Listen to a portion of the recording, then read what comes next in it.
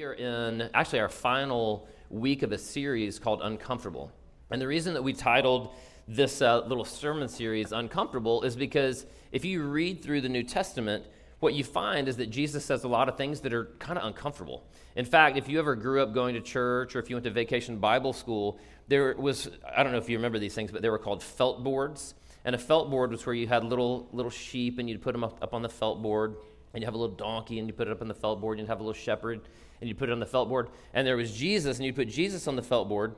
And Jesus always had a smile on his face, and he always looked like he was really, really sweet. And so if you grew up with that version of Jesus, then all of a sudden as an adult, when you start reading through the Gospels, you're like, wow, Jesus sometimes said things that were a little uncomfortable, right? And so that's what we're trying to do in this series, is we're trying to dive into some of these uncomfortable things that Jesus said. One of the things that he said a couple weeks ago we looked at was when he talked to Peter, who was one of his very own disciples, and he said, "Get thee behind me, Satan." And so we talked about that a little bit. And then last week, Jeff talked about the very uncomfortable topic of divorce, which was a challenging and uncomfortable topic. This week, I'm going to be looking at Matthew 13. Jeff mentioned that a minute ago as well. And just one quick reminder, next week, we're going to be beginning a new sermon series called Theophany. Now, Theophany is when God appears to human beings. And in particular, we're going to be looking at the theophanies of the Old Testament, when God appears to people in the Old Testament. So that'll be beginning next week. Let's go ahead and do this. I'm going to pray, and then as soon as I pray, we'll jump in. Father, thanks for these people that are here this morning. I thank you, Father, that you have drawn them here, that they're not here by accident, but you have something in store for each and every person that's in this room this morning. And so, Father, I pray that you would open up their hearts to you, that they might have a life-changing encounter with you, the living God. Father, we pray all these things in the name of your Son, Jesus Christ. Amen. Now, those of you guys who've been coming to Seven Hills Fellowship very long know that I typically begin a sermon with some sort of a story or some sort of an illustration. Every now and then I don't do that, and today I'm not going to do it. And so if you like the stories I tell, sorry, we're not going to do that today. And the reason I'm not doing it is because the passage of Scripture we're going to be looking at is what's called a parable. And so it's a story that Jesus tells, so he does that work for me. So I'm just going to jump in to Matthew chapter 13. We're going to be looking at verses 1 through 9 and then verses 18 through 23. So if you'll follow along with me. That same day, Jesus went out of the house and sat by the lake. Such large crowds gathered around him that he got into a boat and sat in it while all the people stood on the shore. Then he told them many things in parables, saying, "A farmer went out to sow his seed. As he was scattering the seed, some fell along the path, and the birds came and ate it up. Some fell on rocky places where it did not have much soil. It sprang up quickly because the soil was shallow. But when the sun came up, the plants were scorched, and they withered because they had no root. Other seed fell among thorns, which grew up and choked the plants. Still other seed fell on good soil where it produced a crop, 100, 60, or 30 times what was sown. Whoever has ears, let them hear." Then in verse 18, later Jesus interprets this parable to his disciples. Verse 18, "Listen then to what the parable of the sower means. When anyone hears the message about the kingdom and does not understand it, the evil one comes and snatches away what was sown in their heart. This is the seed sown along the path. The seed falling on rocky ground refers to someone who hears the word and at once receives it with joy. But since they have no root, they last only a short time. When trouble or persecution comes because of the word, they quickly fall away." Verse 22, "The seed falling among the thorns refers to someone who hears the word, but the worries of this life and the deceitfulness of wealth choke the word, making it unfruitful. But the seed falling on good soil refers to someone who hears the word and understands it. This is the one who produces a crop, yielding 100, 60, or 30 times what was sown." I think it's fair to say that everybody, at least everybody I know, loves stories. We all enjoy stories. We might not enjoy the same kinds of stories, but we all get drawn into stories if it's a good one.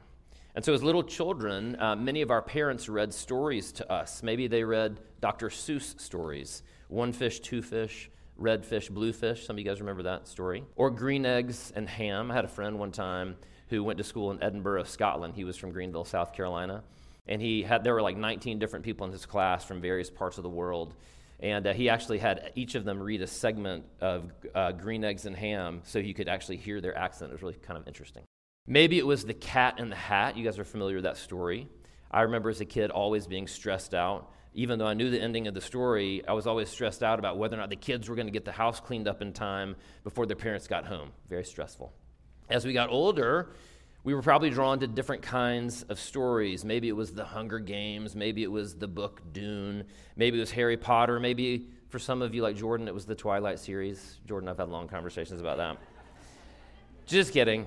Eventually, many of us traded those stories contained in books for stories that were embedded in movies and TV, like Game of Thrones or Breaking Bad, or maybe Ginny and Georgia. That's the #1 rated TV series on Netflix this week. By the way, I've never seen it. I just Googled that and looked it up. Anybody watch that show? I know nothing. All right. You may or may not want to check it out. I have no recommendation. Often, stories are purely for fun, but stories can also be purposeful. They aim to teach us something, or they aim to challenge the reader in some particular way. Great teachers, college teachers, high school teachers, middle school teachers, elementary school teachers, will often use stories to teach principles or to give information from their particular discipline.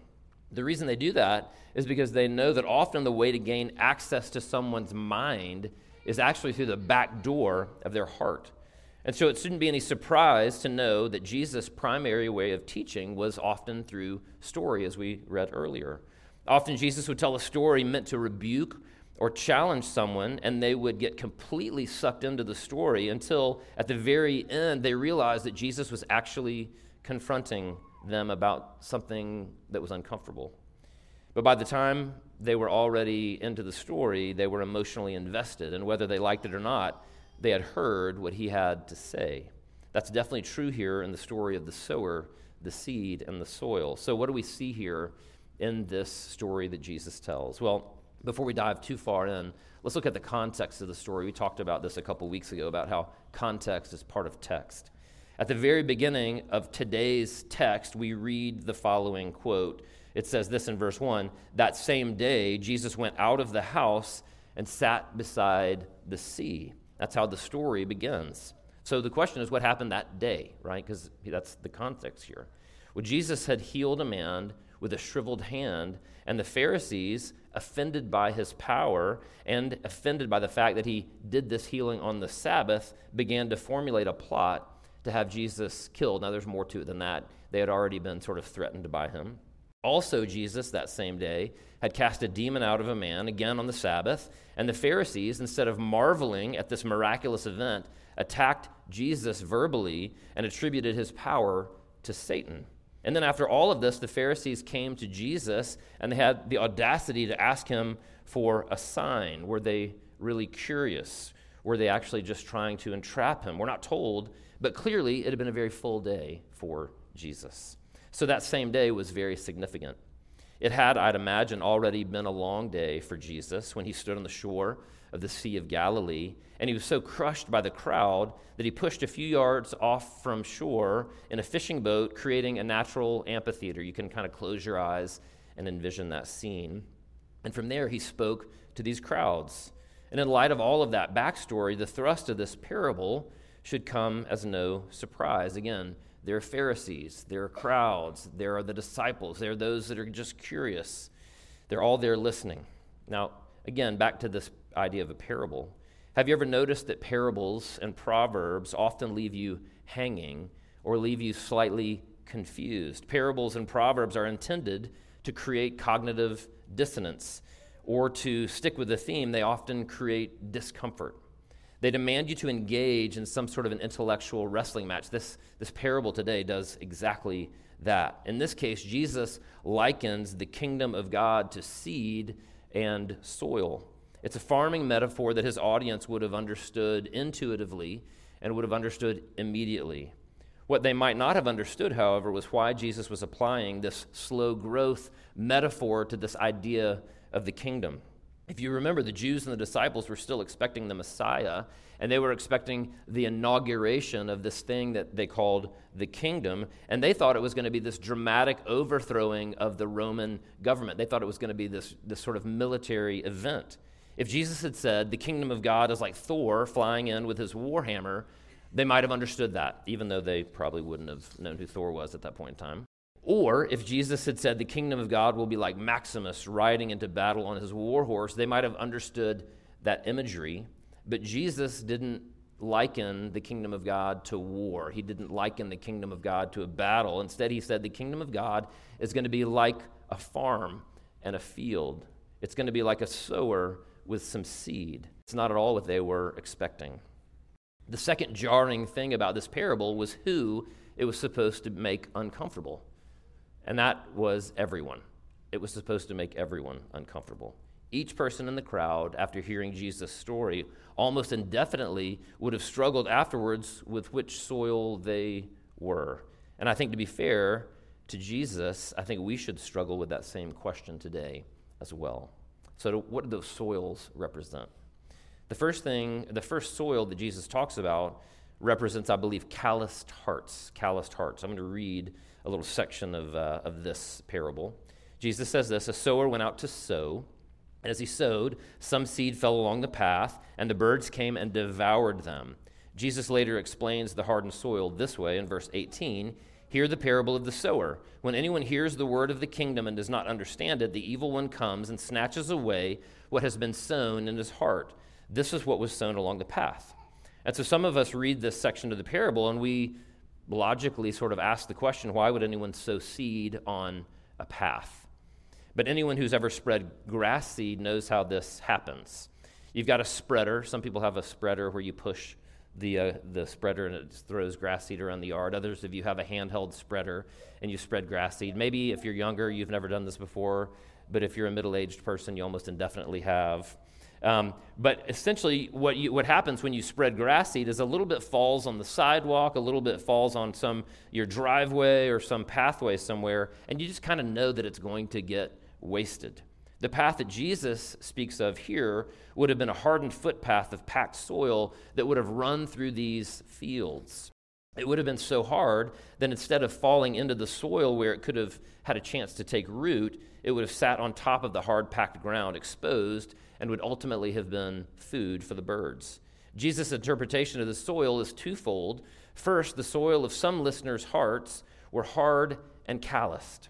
They were closed off to the word of the kingdom or the gospel. And then secondly, the hardness of their hearts to the word of God caused them to be easy prey for Satan, who came along and plucked the seed so it couldn't take root at all. Now, in the immediate context of this parable, Jesus was clearly speaking about the Pharisees. They had their kingdom, and they didn't need his. In their kingdom, they had power, they had influence, they made the rules, they exacted punishments, and they administered rewards as they saw fit. Their hearts were hardened to the word of God because Jesus' kingdom threatened theirs. And I promise you that we have these people in our midst today. It's not Pharisees, but really religious people whose hearts are actually closed off to God. And ironically, what I would argue exists in our context here are the super religious people and then the ardently irreligious people. Another way to define these groups would be the religious legalists and the secular legalists. The super religious could be people like we think of when we think about televangelists or megachurch pastors or little church pastors. The super religious could be some of today's famous Christian podcasters, yesterday's Jim Jones, Ted Haggers, and Jim Bakkers. But they can also be super religious parents, homeschoolers, or Christian schoolers. By the way, we homeschooled till our kids were in third grade. And I actually went to a pretty great Christian school in middle school, so I'm actually putting myself in the crosshairs here. But our super moral religious kingdoms are often threatened by God's inside-out, upside-down kingdom. The super religious aren't actually relying upon Jesus' righteousness, but instead are relying upon their own. And because of that, the soil of their hearts is actually hardened to the gospel. The hardened soil can also be the ardently irreligious, the Bill Mahers, the Sam Harrises, the Richard Dawkins of the world, anyone who's invested in their own secular kingdom so much that they're unwilling to have it disrupted no matter what. I once read an article by a woman who admitted that she embraced atheism so she could live however she wanted to. And eventually, as an alcoholic, she hit rock bottom and made a decision to turn her life over to Christ. From there, she changed dramatically. But if you have hardened your heart to God's grace, if you've hardened your heart to the gospel, either due to religion or due to irreligion, then you're like the seed that falls upon the path. You hear the word, but you're keeping it out of your heart at all costs. And Satan intends to keep it that way. So the first soil represents calloused hearts. And then the second soil represents what I'll call shallow hearts. Look at verses 5 and 6 and 20 and 21. Other seeds fell on rocky ground where they did not have much soil, and immediately they sprang up, since they had no depth of soil, but when the sun rose, they were scorched, and since they had no root, they withered away. Jesus explains the second soil this way. As for what was sown on rocky ground, this is the one who hears the word and immediately receives it with joy. Yet he has no root in himself, but endures for a while, and when tribulation or persecution arises on account of the word, immediately he falls away. Around the foundation of our house at 14 Quail Hollow is an area that is covered with pea gravel, and underneath much of that pea gravel is a black plastic weed barrier that was actually put there before by the previous owner of the house. And sometimes over the years, as I've spread grass seed, some of that grass seed would make its way into the gravel, and it would sprout up into a little pocket of water or maybe some shallow dirt that was beneath the gravel but on top of that weed barrier. But the problem is, it's never ever going to be able to take root in the soil beneath because of that plastic weed barrier. So as soon as it gets hot and as soon as it gets dry, that little blade of grass is going to go from green to yellow to brown. It's going to die. You've probably seen that happen in similar contexts. If the first soil likely represents the Pharisees, then this soil almost certainly represents that some portion of the crowds who have begun to follow Jesus at this point.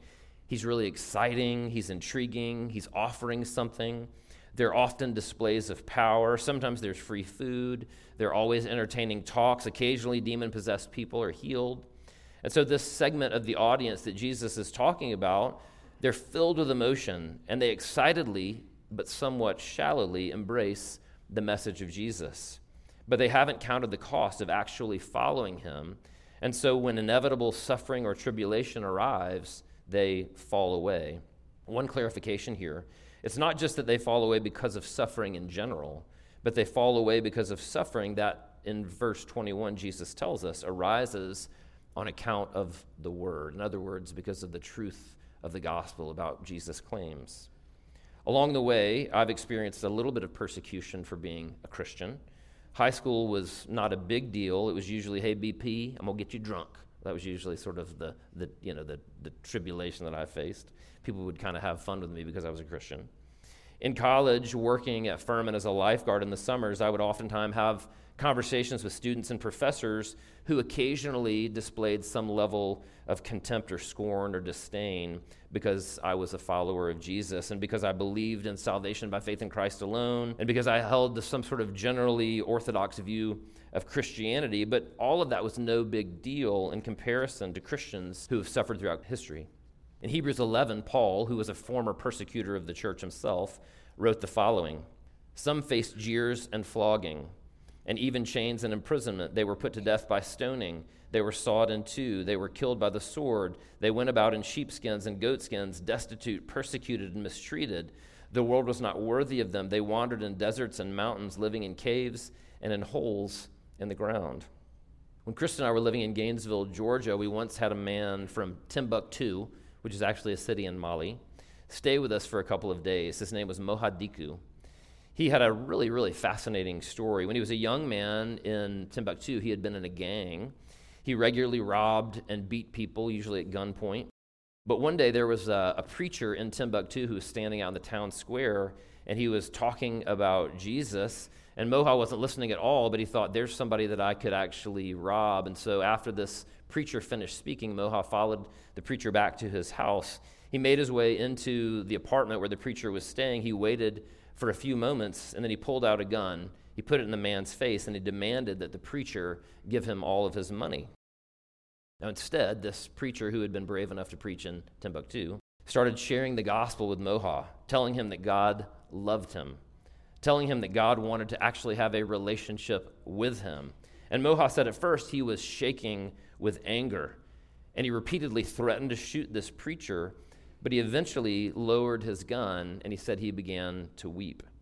At that moment, he gave his life to Christ. When he went home, he told his Muslim family that he'd become a Christian, and they ridiculed him.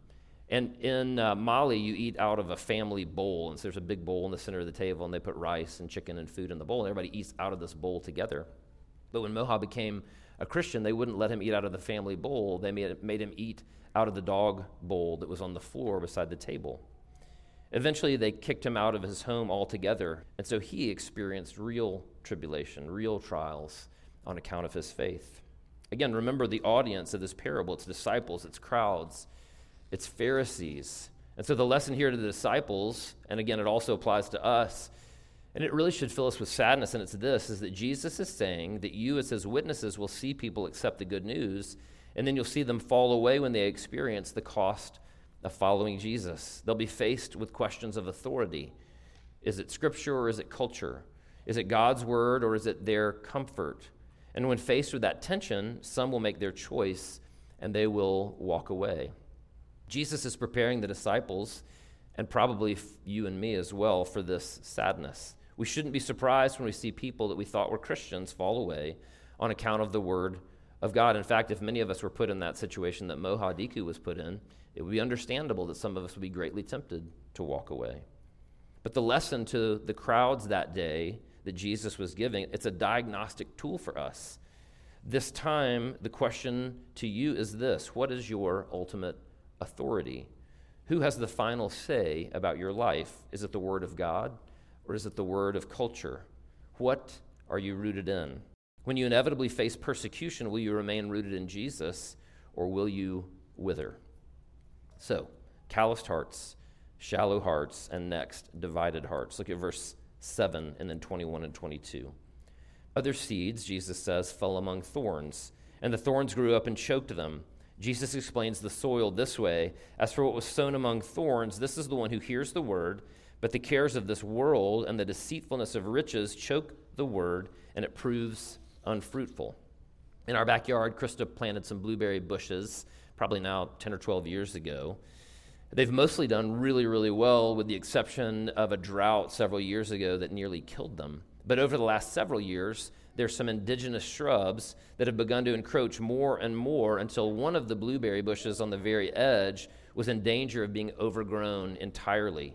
The indigenous shrubs would have outcompeted them for water and for sunlight, and inevitably they would have at least greatly damaged the ability for the blueberry bush to grow. It might have lived, but it would have hardly flourished. Many of us became Christians in childhood. Maybe you grew up in the church. Maybe you went to vacation Bible school with your grandparents. Maybe you entrusted your life to Jesus in youth group or at some Christian summer camp. Maybe you decided to follow Jesus in high school because of Young Life or in college because of campus outreach. And it was wonderful. You walked with and experienced the God of the universe caring about you. He grabbed hold of your heart and he began to break your addictions. He smoothed out a rough edge here, filled in a gap there. Maybe God took hold of your anxious heart and gave you peace for the first time in your life. It was wonderful. And you didn't know it then, but your life was actually going to get a lot harder. In your late 20s and 30s, you began working 40 to 55 hours a week at your new job. Maybe you had 2 or 3 small children, maybe a mortgage, and then cell phone bills, and then a car payment. And then in middle school, when your kids were in middle school, somebody needed braces, and then you bought a minivan, and you sent your kids to WinShape summer camp. The desires and the needs of the world began to outcompete the kingdom of God in your heart. It only makes sense. And so little by little, it's just so easy to make choices to place our kingdom before God's kingdom until we're so earthly minded that we're no heavenly good. It's relatively easy to tell in this parable that the first 2 groups aren't Christians. But with this group, it's harder to tell what Jesus intends. Do the thorns entirely choke the life out of these seeds and these new plants? Do they remain alive but just hardly bear any fruit? I've always read this and assumed that all 3 of the first soils, that those weren't Christians, that they fall away from God and they're just lost. But others allow for the fact that they are Christians who mostly just sort of struggle along in their faith. Here's what Tim Keller and Charles Spurgeon have to say about this third group. Beginning with Spurgeon, he says this: the third group is on a boat to heaven, he says. They can't fall off and drown, but they can fall on the deck and break a leg and spend life in the infirmary. Keller, on the other hand, Tim Keller that is, says this: they have little power. They're following Jesus, but they're filled with anxiety. They need to ask themselves why they're so unhappy.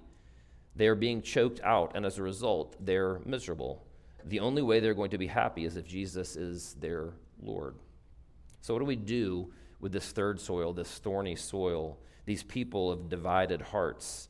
It may help here to go back to the hermeneutic principle of remembering the audience makeup: disciples, crowds, and Pharisees. Jesus' message for the disciples is, don't be surprised when you see people who seem to follow me having divided hearts, and see these people who are virtually fruitless. Be ready for this reality. Don't be shocked when you see it, and know what the issue is.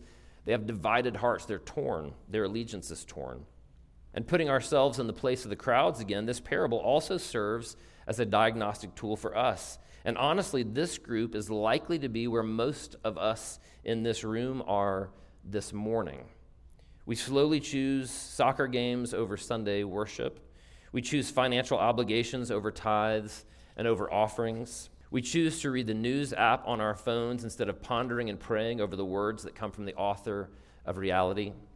If you're miserable and feeling choked out, consider whether or not your heart has become slowly and imperceptibly divided. You have to make a decision. Where is your ultimate hope? What is your ultimate joy?